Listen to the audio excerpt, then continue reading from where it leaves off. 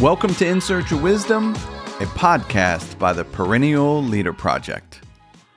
On today's episode, my guest is Shyla Catherine, the author of Beyond Distraction: 5 Practical Ways to Focus the Mind. Shyla is a renowned meditation teacher and author of 3 books on concentration and insight meditation. Shyla is the principal teacher for Insight Meditation South Bay, a center for mindfulness, compassion, and wisdom in Silicon Valley, California.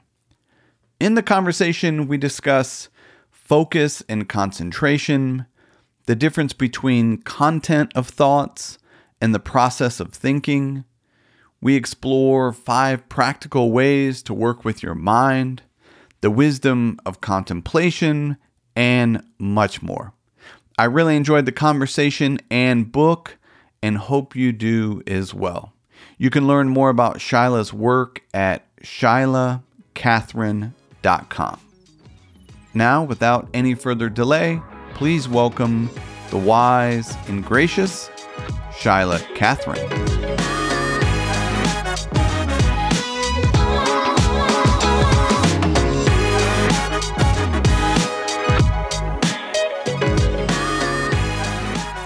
Well, Shyla Catherine, welcome to In Search of Wisdom. Well, thank you for having me.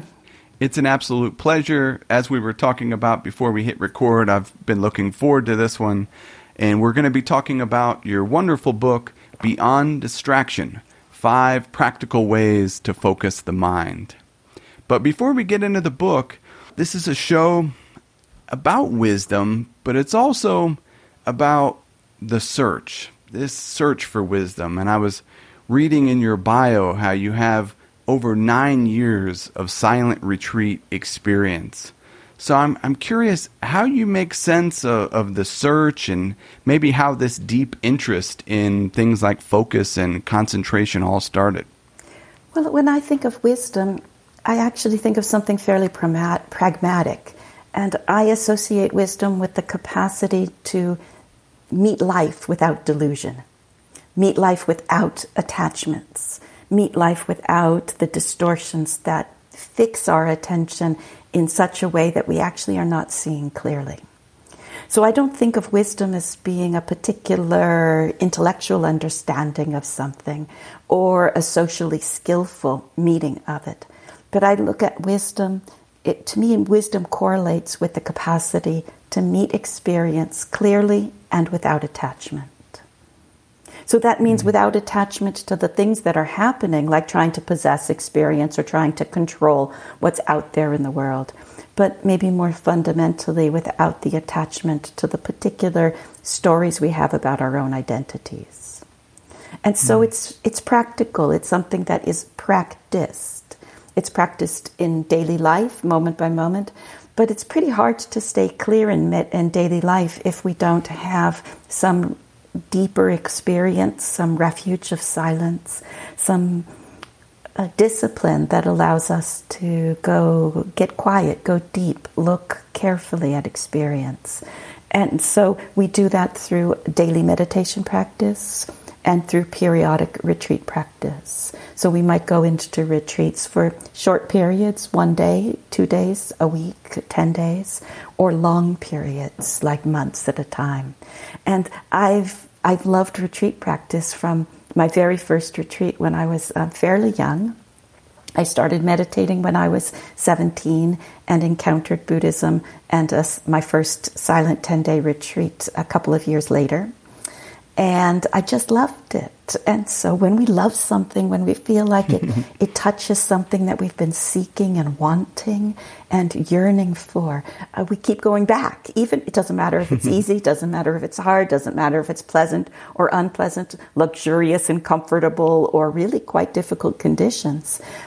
When it touches something deep, we keep pursuing it. And I feel like that's been the guiding kind of approach to my life. I loved the Buddhist practice, I loved the Dharma, and I especially loved the meditative life. So I looked for opportunities wherever I could find them. And sometimes they were, very often actually, they were just in Western meditation retreats of various kinds. And I also spent quite a number of years practicing in Asia and stayed in monasteries in Thailand and practiced also in silence in India. So there was a kind of, I was blessed with many opportunities to explore the meditative life. Well, I love that, and I greatly appreciate you sharing a bit of that background. If you had to pinpoint it down to one or two things, what is it that you love about the retreat experience? You know, it's more than a holiday from all the difficult things that one endures in daily life, what with work and family and having to deal with people. It's much more than that. Because when we're sitting in silence, we meet our minds just as they are. And we have to see the ways that sometimes we think in ways and we have acted in ways that are causing suffering, that cause a confusion, a distortion, a restlessness, a discontent. And I find that extremely empowering to see the ways that the habits of my own mind distort my experience of life. And with that, I really aspire very strongly to the realization of what we might call awakening, or the realization of Nibbana in Buddhism.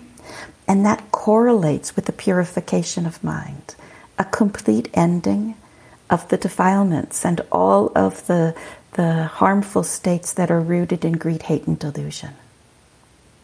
So it wasn't difficult for me to feel an ease in committing to such a beautiful and just wholesome, beautiful path that purifies the mind of these distorting forces, these harmful forces. So it kind of cleans up our own act in terms of our actions. And much of the action we work with in meditation is the action of the mind, the way that we think.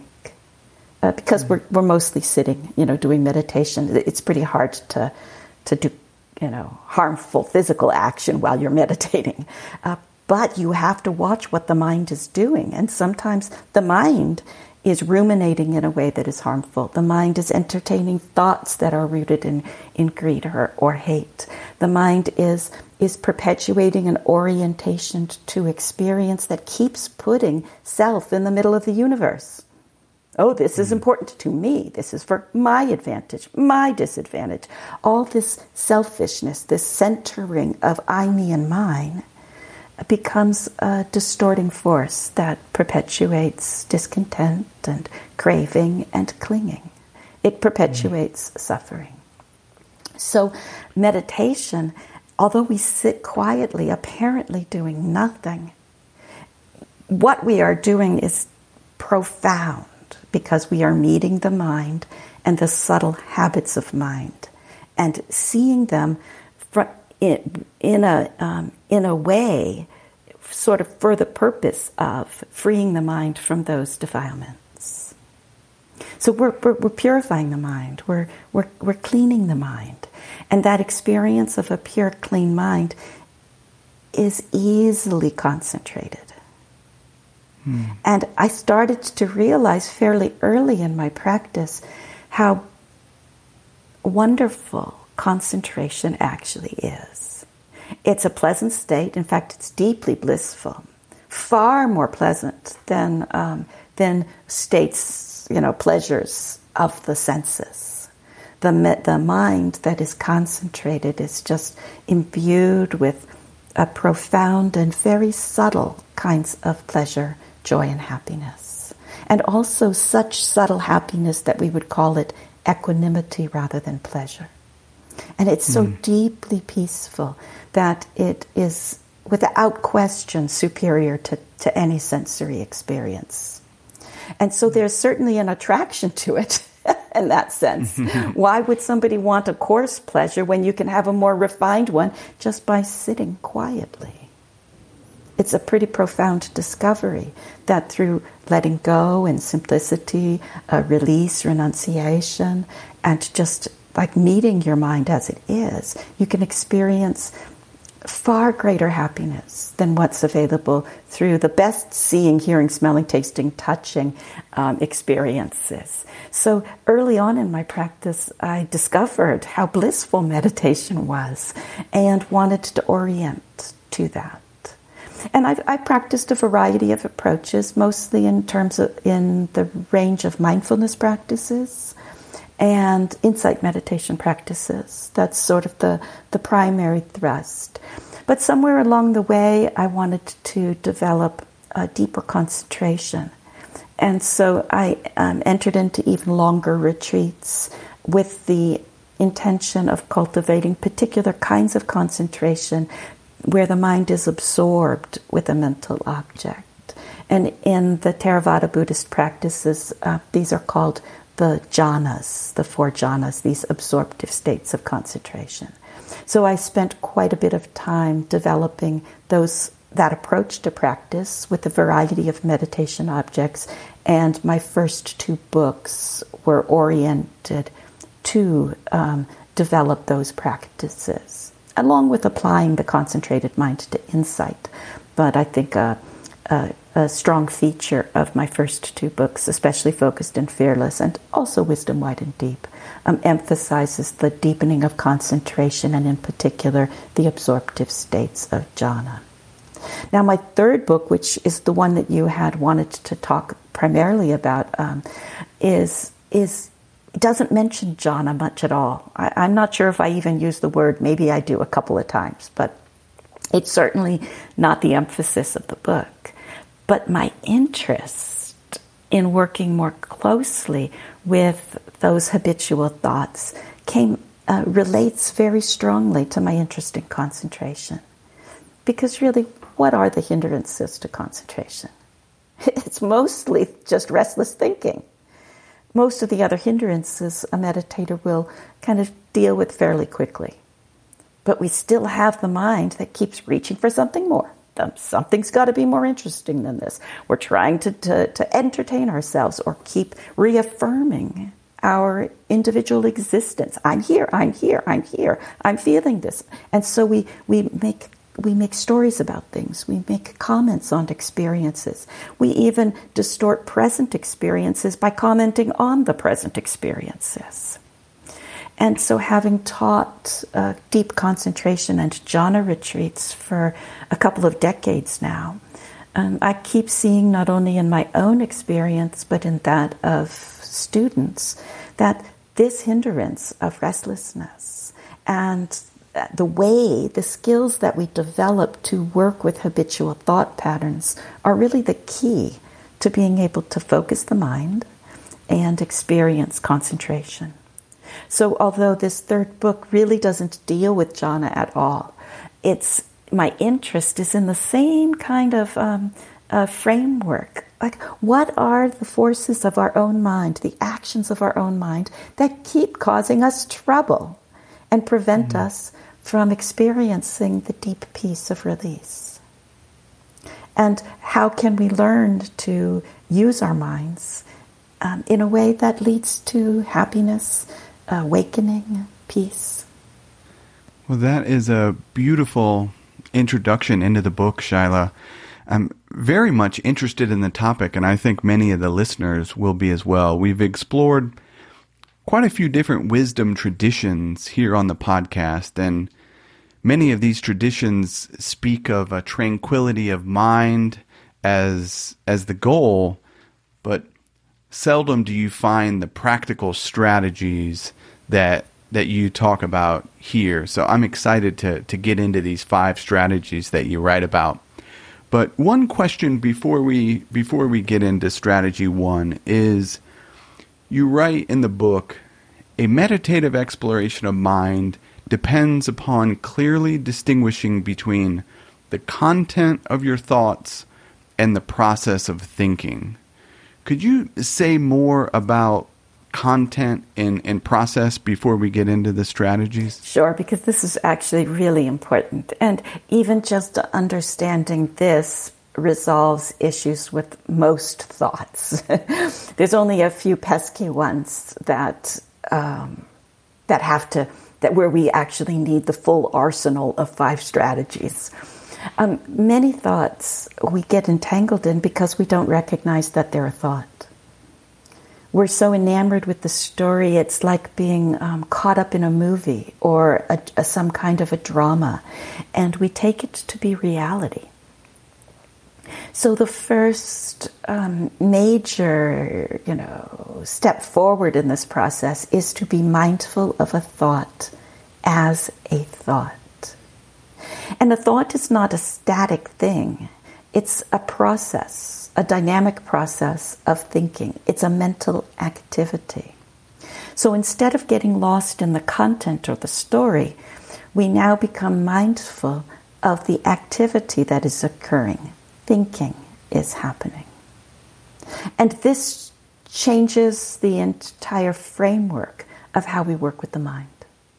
If we're looking at the story, there's much that we can learn and grow from by unpacking some of the assumptions and the biases around the content, clarifying some things that are maybe memories that may or may not be accurate, because, they're always changing over time. Each time we think something, it's a whole new event, and it's never exactly the same as the previous time we thought it. So you can imagine having a thought or a memory arise, 100 times. Is the last time you thought it exactly the same as the first time? No, usually not. It's a dynamic process. So we first need to really recognize the distinction between the content of the thoughts and the process. And though there can be some insight into, basically why we react that way, or what actually happened, or who actually said what and what was going on, there can be some understanding that's important around the content. So we don't need to entirely ignore the content, but the main orientation of meditative investigation is to look at our relationship to thinking and what are the underlying forces that keep fueling that thought. So it's not about this particular memory or this particular plan or this particular fantasy. That in that sense, the content doesn't so much matter. We're looking much more at what is the activity of remembering, of planning, and of ruminating, and of worrying, and of judging. What is that action? How is that functioning? How is it being fed and fueled and continued in our lives? And what would be an intervention that would allow that harmful pattern to cease? Coming up, Shyla Catherine discusses how to replace unwholesome thoughts, the difference between wholesome and unwholesome thoughts, and much more right after this. If you're enjoying the episode, please take a moment and leave a 5-star rating wherever you listen to podcasts. It's a small thing, but helps spread a bit of much needed wisdom in the world.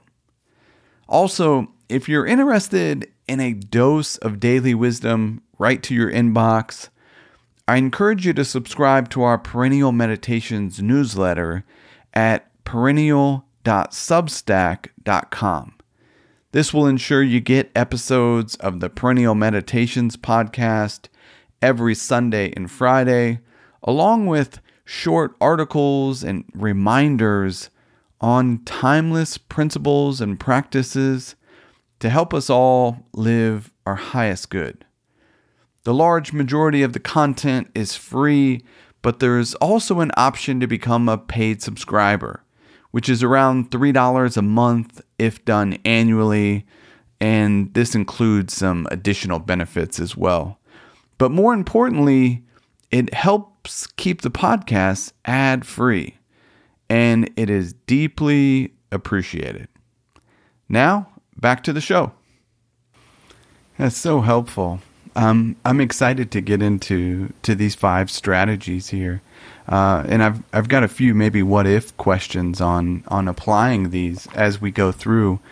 But let's start with strategy 1. You write it's replace unwholesome thoughts with wholesome thoughts. Well, first one has to be able to discern the difference between a wholesome and an unwholesome. So what we've talked about previously all must apply. Somebody first needs to be able to distinguish a thought different than, like, what is mental from what is physical. So that we're not orienting to what, if there's blame in the mind, we're not orienting to what somebody said to us last week and got us angry. We're experiencing the thought arising in the present moment as a mental activity and recognizing that it is rooted in anger, as an example.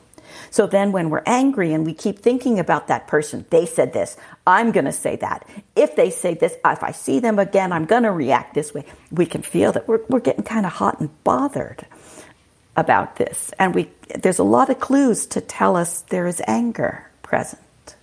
So do we want to work with mindfulness of anger? We can. Do we want to work with mindfulness of the thought? We can. Of thinking? We can. But actually what's happening is both of them are feeding each other. So for the pattern of, for the first strategy of replacing, we can recognize, this is unwholesome. I could keep thinking about this for the next day, for the next week, for the next year, and it's not very helpful. So is there an alternative? And anything that's occurring within our own minds, I guarantee you there is an alternative. Because it's occurring within our own minds. We can think of something else. We always have an alternative. We are never stuck. We never have only one option. And so no matter how strong the habit is, or what nasty thing the other person said, or even if we are sure that anyone would be suffering the same way we are if they experienced it, nevertheless, we are not stuck.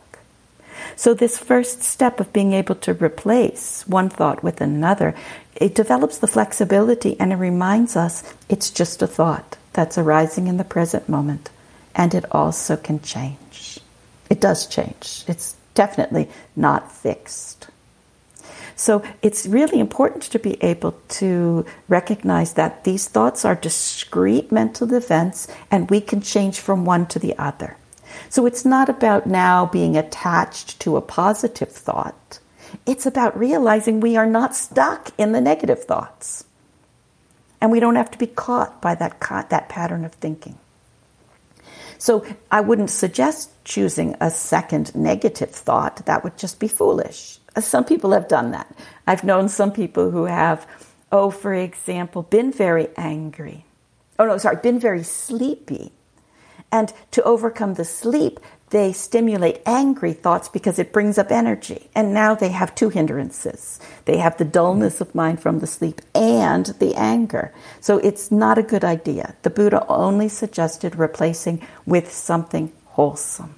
So if somebody said something to us that was really nasty, we could have a more compassionate thought, for example. Like, maybe they were, something difficult happened for them. Maybe they were grieving. Maybe they had a loss. Maybe they were in pain. Often when people get angry, it's because they're actually in physical pain or hungry.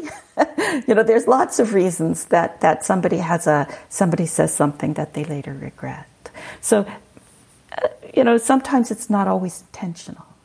So, but we can think, we can have a thought that's compassionate. We could have a thought that just tries to focus maybe on a quality that we appreciate them, so that every time we see them, we don't always get triggered by the nasty thing they said. We can also get triggered by some kind action or some nice thing that we've seen or know about them at some point, because people are complicated. But we do tend to, as human beings, focus on the negative. One little thing and we'll forget 50 good things. So we train ourselves, and this is just a very simple act of just realizing We don't have to get caught in it, and we develop the flexibility to shift to some other thought.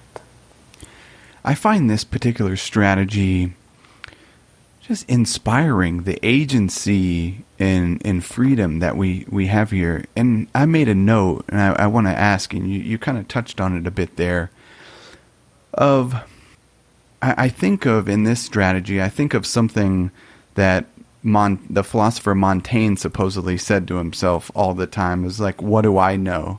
And you kind of alluded to it there, and I think of that as maybe a neutral. If we're feeling a certain way and getting these thoughts over something that maybe someone else has done, or judgments, maybe the wholesome compassion replacement could be a bit of a leap for some of us, but maybe a neutral of, I don't know how their day has been, I don't know what, I don't know what's going on. Some sort of neutral is, could that be replacing it with a wholesome, some sort of, I don't know the whole story? I think that's a very wholesome thought, because it's a wise thought. And wisdom is extremely wholesome. Really, what do we know?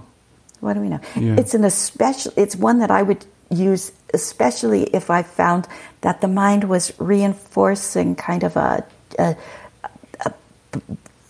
attachment to a view or an opinion.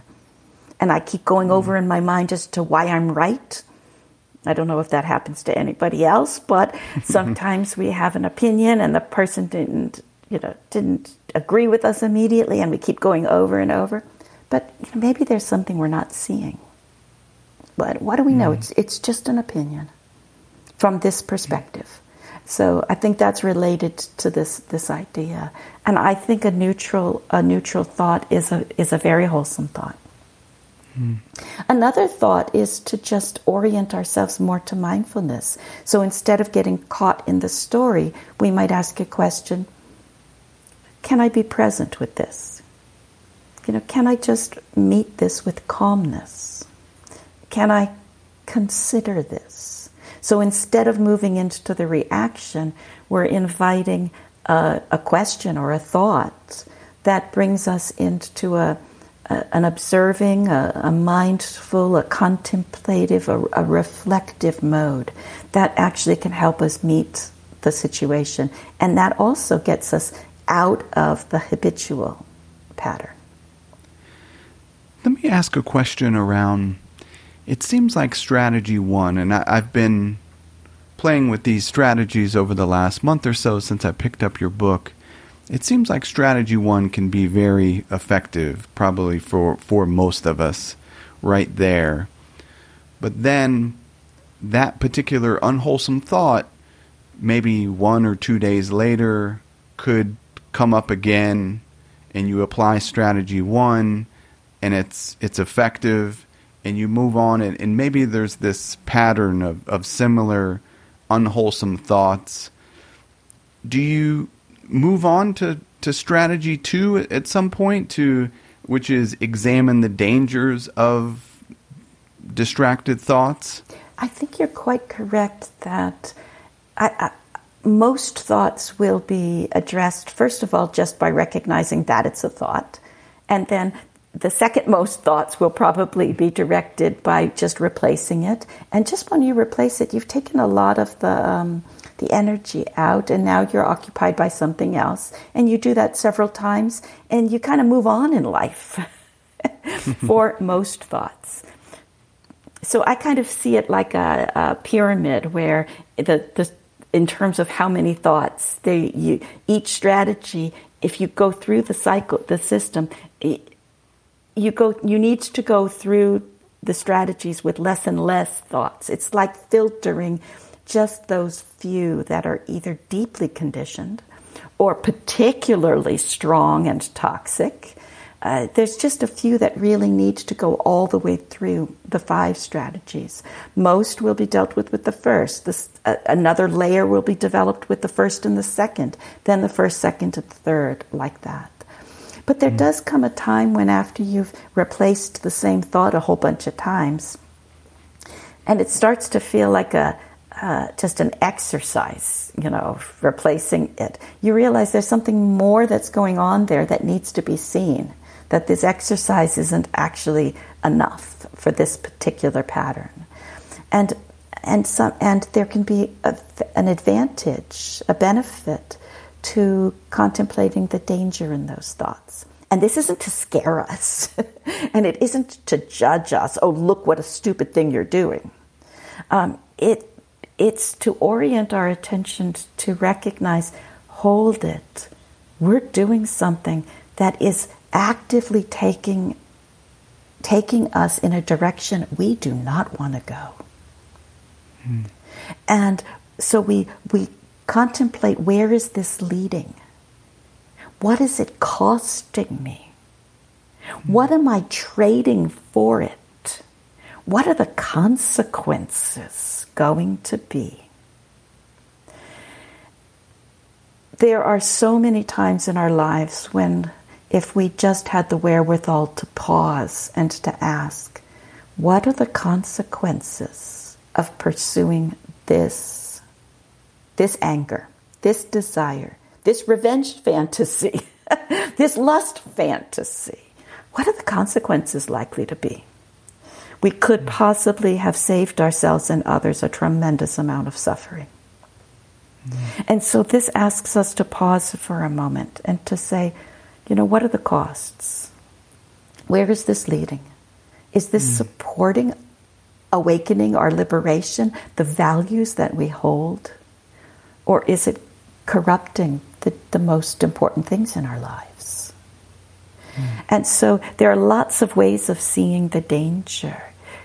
But I do think it's important, again, as thinking human beings who can use the mind wisely to reflect, where is this leading? Do I want to go there? One of the images in the Buddhist teachings is of the fisherman who throws a baited hook into the lake, and a fish might come. There's one fish might come along and only see the bait and not the hook, and then clamp down its bite down on it, and then of course it's caught by the fisherman, totally caught, because it saw just the thing that it wanted and didn't see the danger behind it. But another fish might come along, and I don't know what a fish thinks, but some fish actually don't get caught by the hooks. Some fish get to be big fishes. And in some lakes, fishermen know the big fishes because they see them around and they nibble the bait, but they don't bite down on the hook. And that kind of an image is nice, I think, to remember. Though we might be lured into a particular pattern, a particular habit, we can see the hook behind it. We can see what the danger is. And a wise fish would swim in the other direction. I love it. Applying this strategy in daily life, I'm thinking of the person that is busy, hectic day, packed with meetings, and they're at this strategy too. How much time are you spending there before moving to strategy 3, which is avoid it, ignore it, forget it? To me, 2 and 3 are very related, because just as I said, the fish, a wise fish would swim away, would withdraw from the danger. A wise mind will say, I don't want to go there, and would take another path. So would pull away from that habit. If a thought is deeply entangled with emotion, then it sometimes takes a few minutes for the body to process the chemicals that we've been involved with. So some thoughts pass immediately and they're really gone.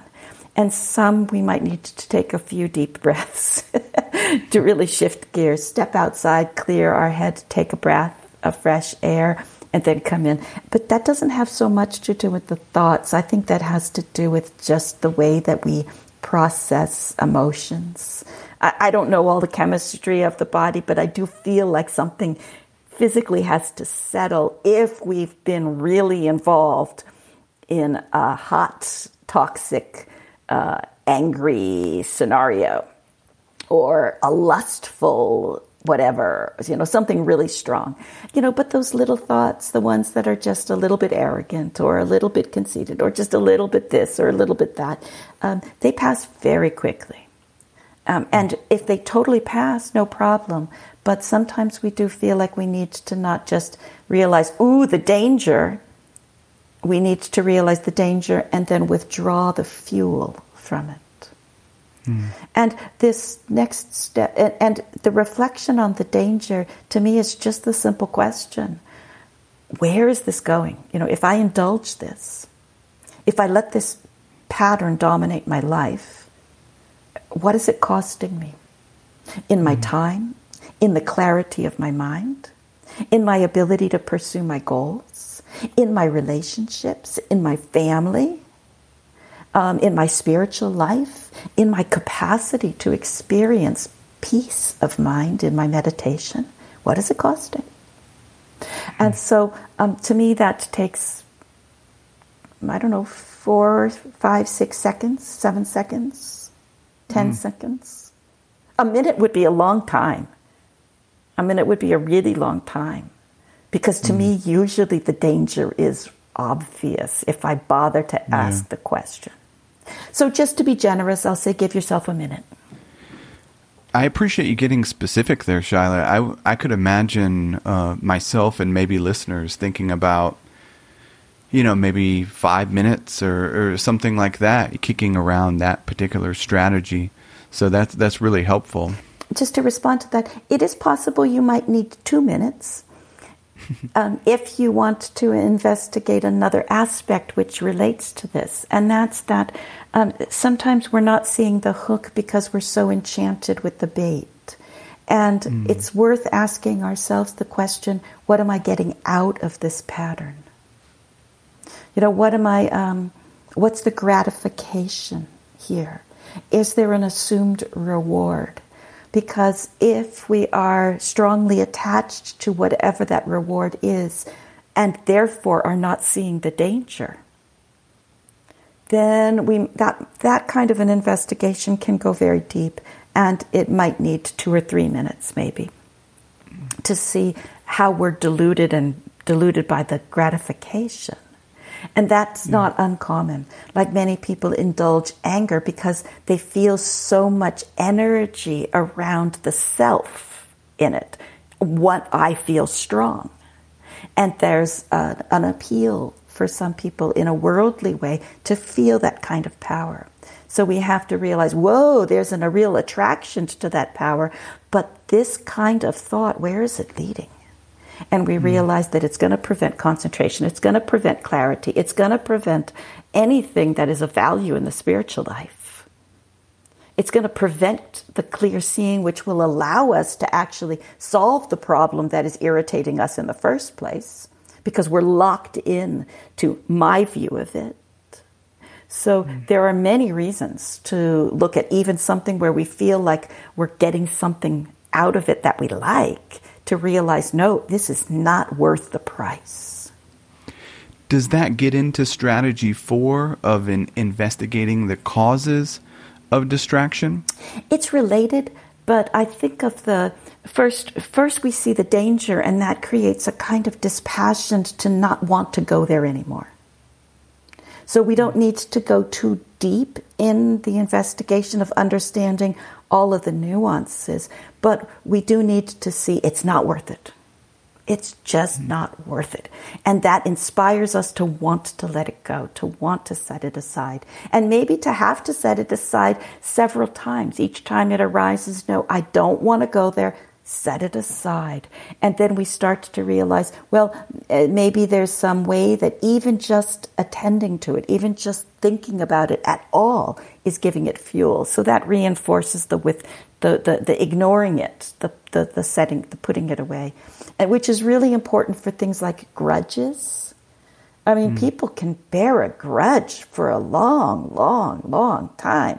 It's not hurting the person they have a grudge about, but it's certainly hurting their own lives and their own capacity to have genuine, deep, intimate relationships again. So there can be this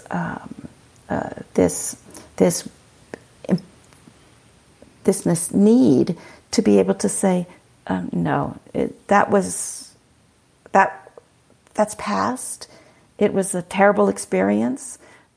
I am right. But nevertheless, this isn't worth my time anymore. I'm going to move on. And we just let it be past, we let it go, and we move on. So that has a lot to do with the avoid it, ignore it, and forget it strategy of strategy 3. But now you're saying, okay, once we've gotten that far, if a thought persists, if it keeps coming up and we're not able to just let it go, then we need to look even deeper.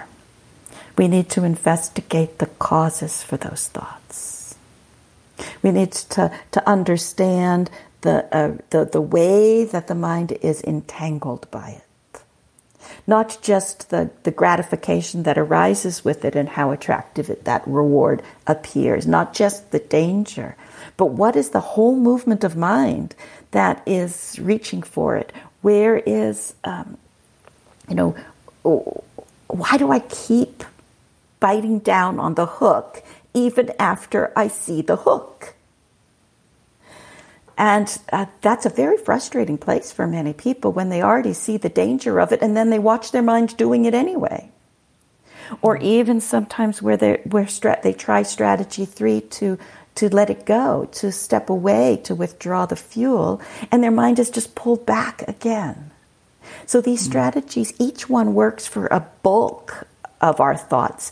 But some of our thoughts are just so deeply conditioned or so entangled with other emotions that we just need to keep pursuing these and applying another strategy. So investigating the causes of the distraction is the important 4th step. But most of our thoughts do not need deep investigation. They really don't. We don't need to add more thoughts on top of other thoughts just to see what the mind is doing. Most of the time, we get it. We understand things fairly. They're repeated. Our patterns are very few of them really need to drill down to the deepest layers of attachment. But everybody that I know has a few that we need to drill down to the deepest layers and see what's going on. So we look and see, okay, so what is the thought? We can ask ourselves questions about it. We can explore, is this true? Do I know if it's true? Do I have the information? How much of it, what feelings arise with it? What emotions are related to it? How does the thought and the emotion feed each other? Are we more entangled in the emotion or the thought? And then we can start to see that a thought is not one thing, but actually a thought and emotion, they trigger other thoughts and emotions. So we're never dealing with one static state. Even if I say anger, well, sometimes there's annoyance, and sometimes there's fear, and sometimes there's insecurity, or there's wanting of something. All like moment by moment changing in this scenario that the mind is playing out with the thoughts. So we need to tease it apart and see the emotional components and see whether it's pleasant or unpleasant, and see where the mind is reaching for something or pushing away from something, and to just start to really understand how thoughts and emotions, how the mind is working in that moment. And when we find that we keep asking and these questions and drilling down to realize, well, what are the seeds of that thought? Why did it arise there? And why did it, become significant? Get inflamed? Why didn't it disappear when I said with the previous strategy, vamos, go away, thoughts, with just replace it. I'm going to replace it with this. The mind didn't comply. Maybe for a little while it replaced it with a wholesome one, but it sort of veered back. So we need to look at the conditioning. And so it's not so much about that particular thought or that particular scenario. We're now looking at our own relationship to thoughts and emotions. And very often we come to the deep understanding that in an unmindful relationship to any experience, we fuel a particular view of self, a personality view. And we continue to assert through the stories that we devise a sense of self in the world. And it's not a bad thing to be social beings. We present a particular self. I distinguish myself from you. I don't confuse the two. I don't wonder, who I am today and what responsibilities do I have, or which family do I go home to in the evening, or there's no confusion in terms of a social functioning. But how attached are we to a fixed concept of self? Because if we're attached to a particular concept of self, then we will find that many thoughts, in fact, if not most or maybe even all thoughts that are unwholesome at least, are in some way or another trying to strengthen, affirm, assert, defend, validate this particular view of self. And yet it's just constructed within my own mind. My particular personality view, my view of self, is something within my own mind. It's not something that exists as a fixed entity in the world. And yet many of the thoughts that I have might be trying to create this sense of self again and again and assert it in the world. Hence we often live lost in our story of experience instead of being mindful of the experience that is arising. And then we respond to the experience that's occurring in terms of personal advantage and disadvantage, because if we're lost in the delusion that puts self in the center of everything, then it's common to move towards desire and aversion. But if we question the centrality of the story of self and begin to see it as just a story, just a sequence of thoughts in our minds, not a fixed real entity, nothing that needs to be defended, then we'll be able to respond to present experience, informed by mindfulness, informed by wisdom. In fact, in the Buddhist teachings, in the discourses of the Buddha, there are many places where he suggests that one sees experiences of the body, feelings, perceptions, the mind, consciousness, to see it with proper wisdom thus: this is not mine, this I am not, this is not myself. And this particular line is repeated many times.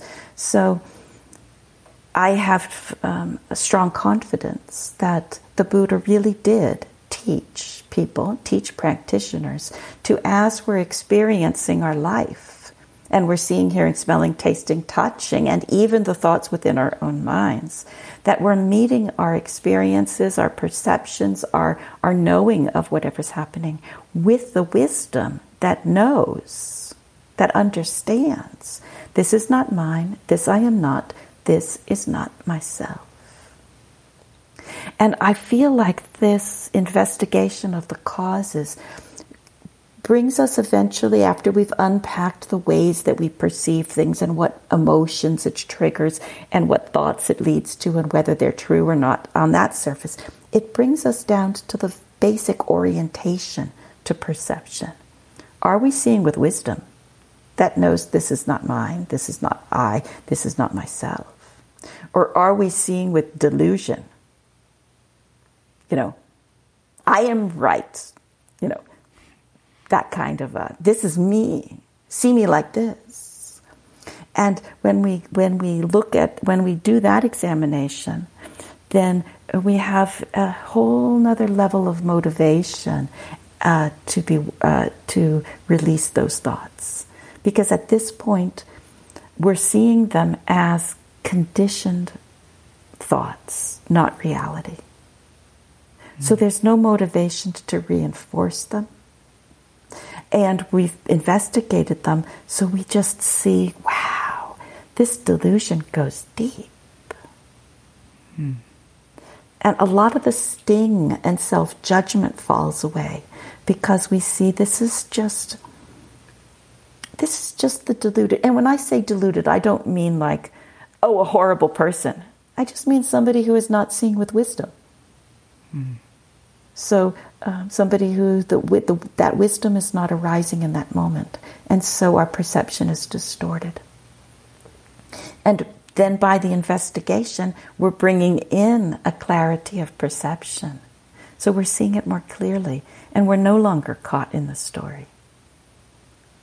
I'm curious for you to speak about the wisdom of contemplation and maybe differentiate contemplation from meditation, and I guess anything that you have to say on the wisdom of contemplation, I guess is the question. Well, I do think different meditative traditions and different traditions or approaches to the spiritual life of various kinds will interpret contemplation differently.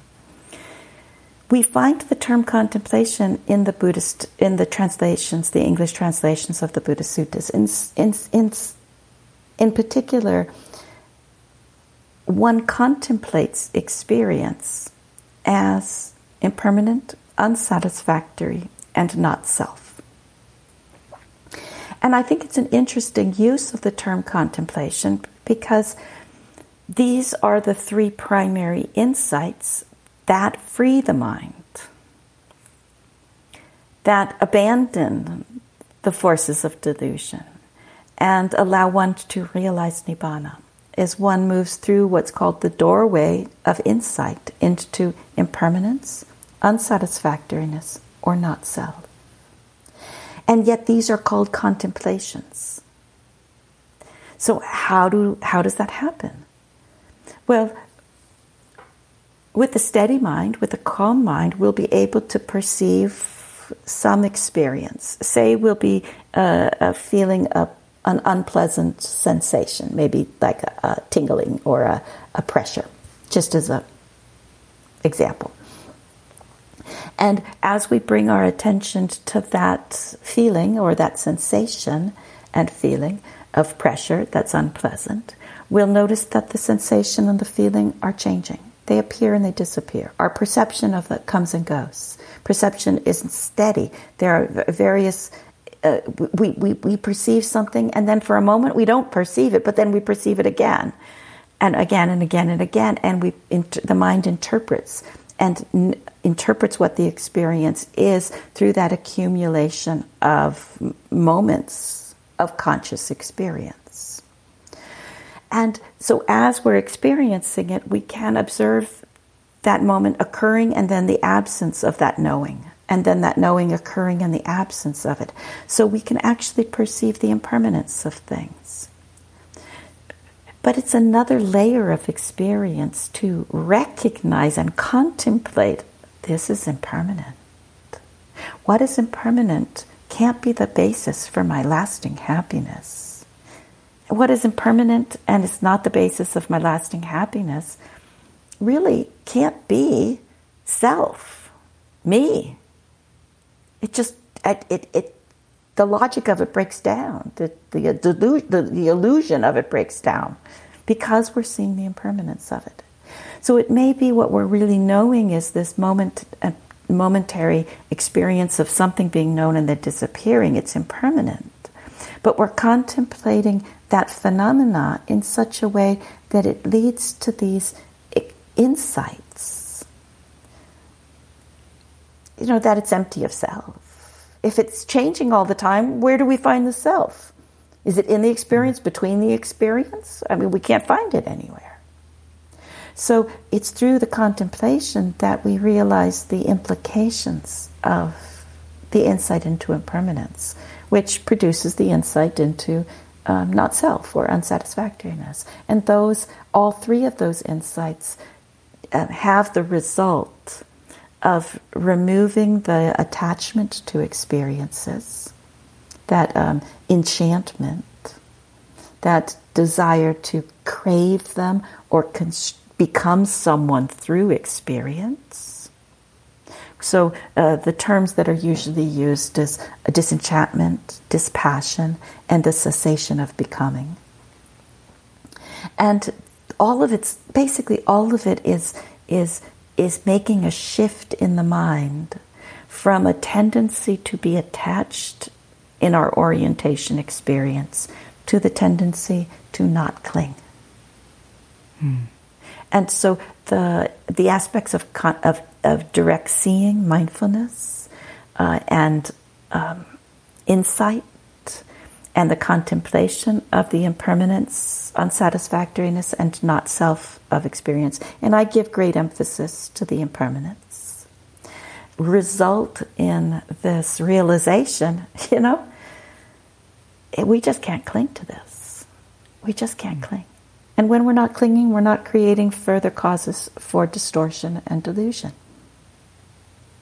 So that release, that non-clinging, can lead to the profound letting go that ultimately would, in the Buddhist tradition, would be called the realization of Nibbana.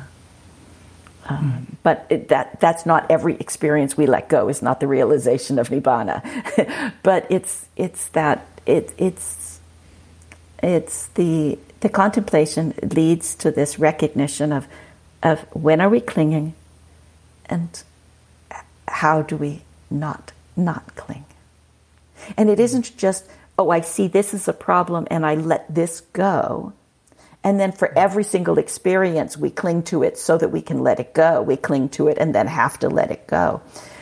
The contemplation understands the significance. So that although we've seen this directly with our clear, mindful attention, this is impermanent, cannot be clung to, we're able to extrapolate and not cling to anything in this world. Otherwise, it would be an endless project. Every single sight, every single smell, every single taste, again and again, all fresh, all new, we would have to see the attachment, unpack its causes, and then let it go, only to suffer again in the next moment when we're clinging again so that we could investigate it and let it go. Now, our practice involves going through this process again and again and again. But my goodness, we have to learn something. We have to see the implications. We have to get fed up with always clinging and that perpetual, that continuous pattern of attachment.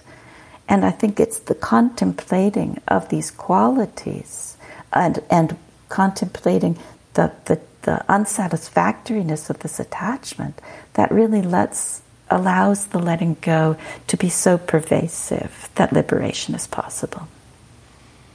I love it. And maybe getting fed up is a good transition to strategy 5. After someone has been through those first 4 strategies and still having issues, strategy 5 is apply, determination, and resolve. What does that look like, Shaila? Exactly. I love this one. But I do think this one, which is basically saying no and meaning it. Not saying no and then, maybe just a little while longer. Or maybe someday I'll let go of that. It's, as you said, getting fed up enough and having the wisdom that has seen how this is happening so that we're recognizing that this is a conditioned pattern. So it's not a no that is of anger and hate and self-hatred or self-condemnation or aversion. No negativity is arising. This is just the clear no of wisdom that just says no more. And it's said with resolve, it's said with wisdom. It doesn't have to be said out loud, but there's a mental recognition that says no more to this pattern. No more. And we can do that because we've already developed all the previous steps. We've developed the recognition that we can replace it, so we're not fixed in it. We've seen the dangers and know we don't want to go there. We know that we can withdraw the fuel by pulling away from that, not continually getting caught in the orbit of that pattern. And we've understood the causes that are sometimes very subtle and deep. Often this subtle sense of an insecurity of self, or the reinforcement of that story of who I am, that so many thoughts are trying to bolster or defend. To then we just say, no more. That one I'm done with. No more. And it's amazing how when we can actually say no without any aversion in the mind, when the wisdom is that strong, it usually really works. Maybe we have to say no a couple of times, but it's a very powerful statement to set a boundary around an activity of mind that we will no longer do. And I think it's very much like making a kind of an ethical commitment. Like people have their code of conduct where there's a line they won't cross around an activity, and they've made a decision. I won't do that. We have these ethics in our activities, but mental activity is still an activity, and this is the opportunity to be very clear about where we set our ethical line around unwholesome thought patterns, where we say, no, I'm not going to cross that. And it has to be done out of wisdom, not aversion. And it also can't be the primary strategy. Usually by the time you've gotten there, I don't know, almost every thought will have been resolved. Thought pattern will have been resolved with the lighter options. This one is a strong one. That resolve can be very strong. So, but we need to sometimes apply our determination to particularly sticky thought patterns. But it works when it's based on wisdom. It backfires if there's aversion, especially like guilt, that we have that kind of a thought still. Oh, we're such spiritual people, but we're still having that nasty thought. And then there's kind of self-condemnation. It won't work then, because it's not really a clear no. Well, this has been so good, Shyla. I'm grateful that you came on. Where do you point listeners that are interested in learning more about you and some of your previous work?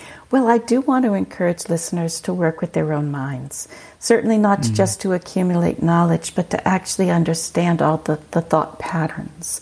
And I do feel that these strategies are very practical and can be used in daily life. So my book includes many different applications in relationships, in work, and in activities, though the orientation is primarily for people who have some familiarity with meditation and mindfulness, because that was where these techniques were derived from for a meditator who wants to develop their mind. How do they deal with thoughts? So I think it's perfect. This book that I wrote, Beyond Distraction, 5 Practical Ways to Focus the Mind, is very appropriate for anybody who's meditating, from beginners to the very seasoned practitioners of probably any kind of tradition. I think somebody who's not meditating can also benefit from the book, because we all think. And we all know that some of our thoughts are not very helpful in our lives. So I do feel like it could be useful for non-meditators as well as meditators, so long as you recognize that orientation was for somebody who sits down to calm their mind and finds that there's a little restlessness there instead of calm. And then what do you do with it? So it gives you a few techniques to develop. So what I recommend for people is I encourage mindfulness meditation practice of whatever length works in your life. And there are many ways to learn mindfulness meditation. If you're already engaged in other meditation practices, most meditation practices are good. So you can find ways to apply these strategies in the context of virtually any kind of meditation practice. So I recommend my book, and I also teach online courses. And I do have a course on this theme, Beyond Distraction. That's coming up this fall, and I will re-offer it periodically every year or two, which is for a while, and as long as there's some interest. And it's a wonderful course that's filled with many more guided meditations and lectures and themes. And the publisher of the book, Wisdom Publications, is also putting together a online course that will be available for people. So there's different ways that you can walk through the book with supporting material. My websites to find out information are, I have 3 websites. The first one is SheilaCatherine.com. That's probably the easiest one to find. And there you'll find lots of links to different lectures that are freely available and information about some of the highlights, some of the events that are highlights coming up. And my online courses are mostly offered through bodhicourses.org, which is an online platform that I founded probably in 2014 to offer online classes in meditation and concentration. And then I have a local meditation group in Silicon Valley, California, called Insight Meditation South Bay. And I offer local events, and there's also some online programs that are basically oriented towards the Pacific time zone, but probably anywhere on the continent they work for. So hopefully your listeners, if they're interested, will follow up with something. And I do hope that I enjoyed the conversation. Your questions, I think, really got to the heart of this as a practical method. And I hope that it will be of use to your listeners. And I wish you all very, very much happiness, peace, tranquility, ease, and wisdom. Well, thank you so much. I do as well, and I highly recommend the book. I'll link everything mentioned in the show notes. Shaila Catherine, thank you so much for coming on In Search of Wisdom. Thank you. Thank you so much for listening. You can get the show notes and links to resources mentioned at perennialleader.com/podcast. If you're interested in learning more, subscribe to The Path. It's our free weekly newsletter. These are short reflections on wisdom for everyday life right to your inbox. And lastly, I urge you to put what you heard into practice. Until next time, be wise and be well.